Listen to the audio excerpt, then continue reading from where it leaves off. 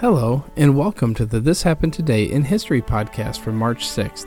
I am your host, Mr. Miller. This podcast will cover a number of topics that happened on this date in history. Please visit the podcast webpage at thishappenedtoday.buzzsprout.com. There you can download the notes page, which will help you organize the information as well as develop your own ideas on how these events change the world around us. If you're interested in hearing more, please consider subscribing so you will not miss out on what happens tomorrow in history. At 1 a.m. on Monday, March 6, 1933, President Roosevelt issued a Proclamation 2039 ordering the suspension of all banking transactions effective immediately. He had taken the oath of office only 36 hours earlier.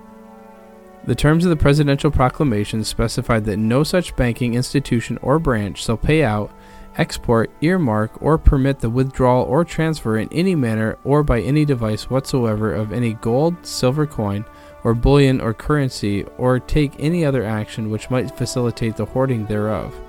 Nor shall any such banking institution or branch pay out deposits, make loans or discounts, deal in foreign exchange, transfer credits from the United States to any place abroad, or transact any other banking business whatsoever.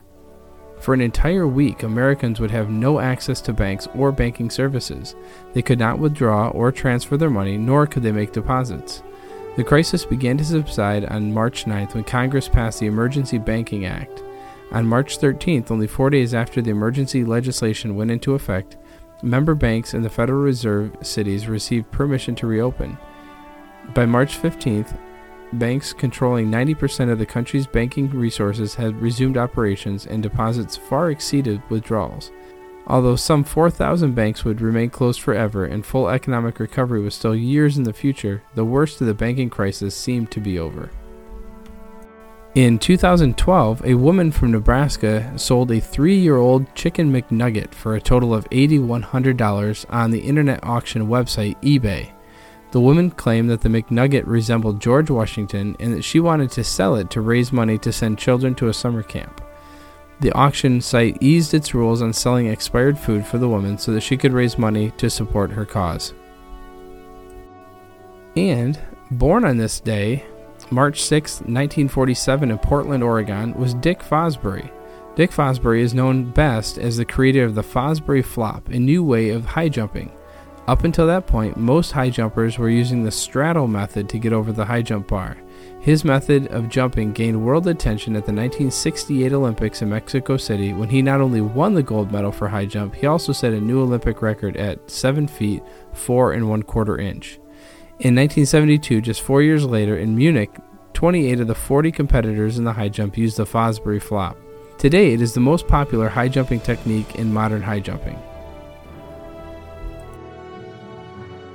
You have been listening to the This Happened Today in History podcast for March 6th.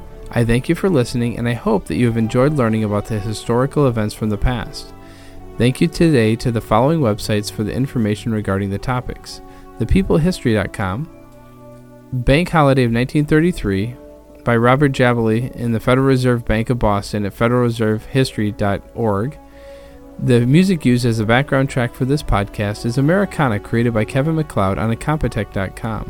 If you enjoyed this information and would like to hear more, please consider subscribing, as this will help keep the historical events in your feed in the morning for each day. I hope you have a great day.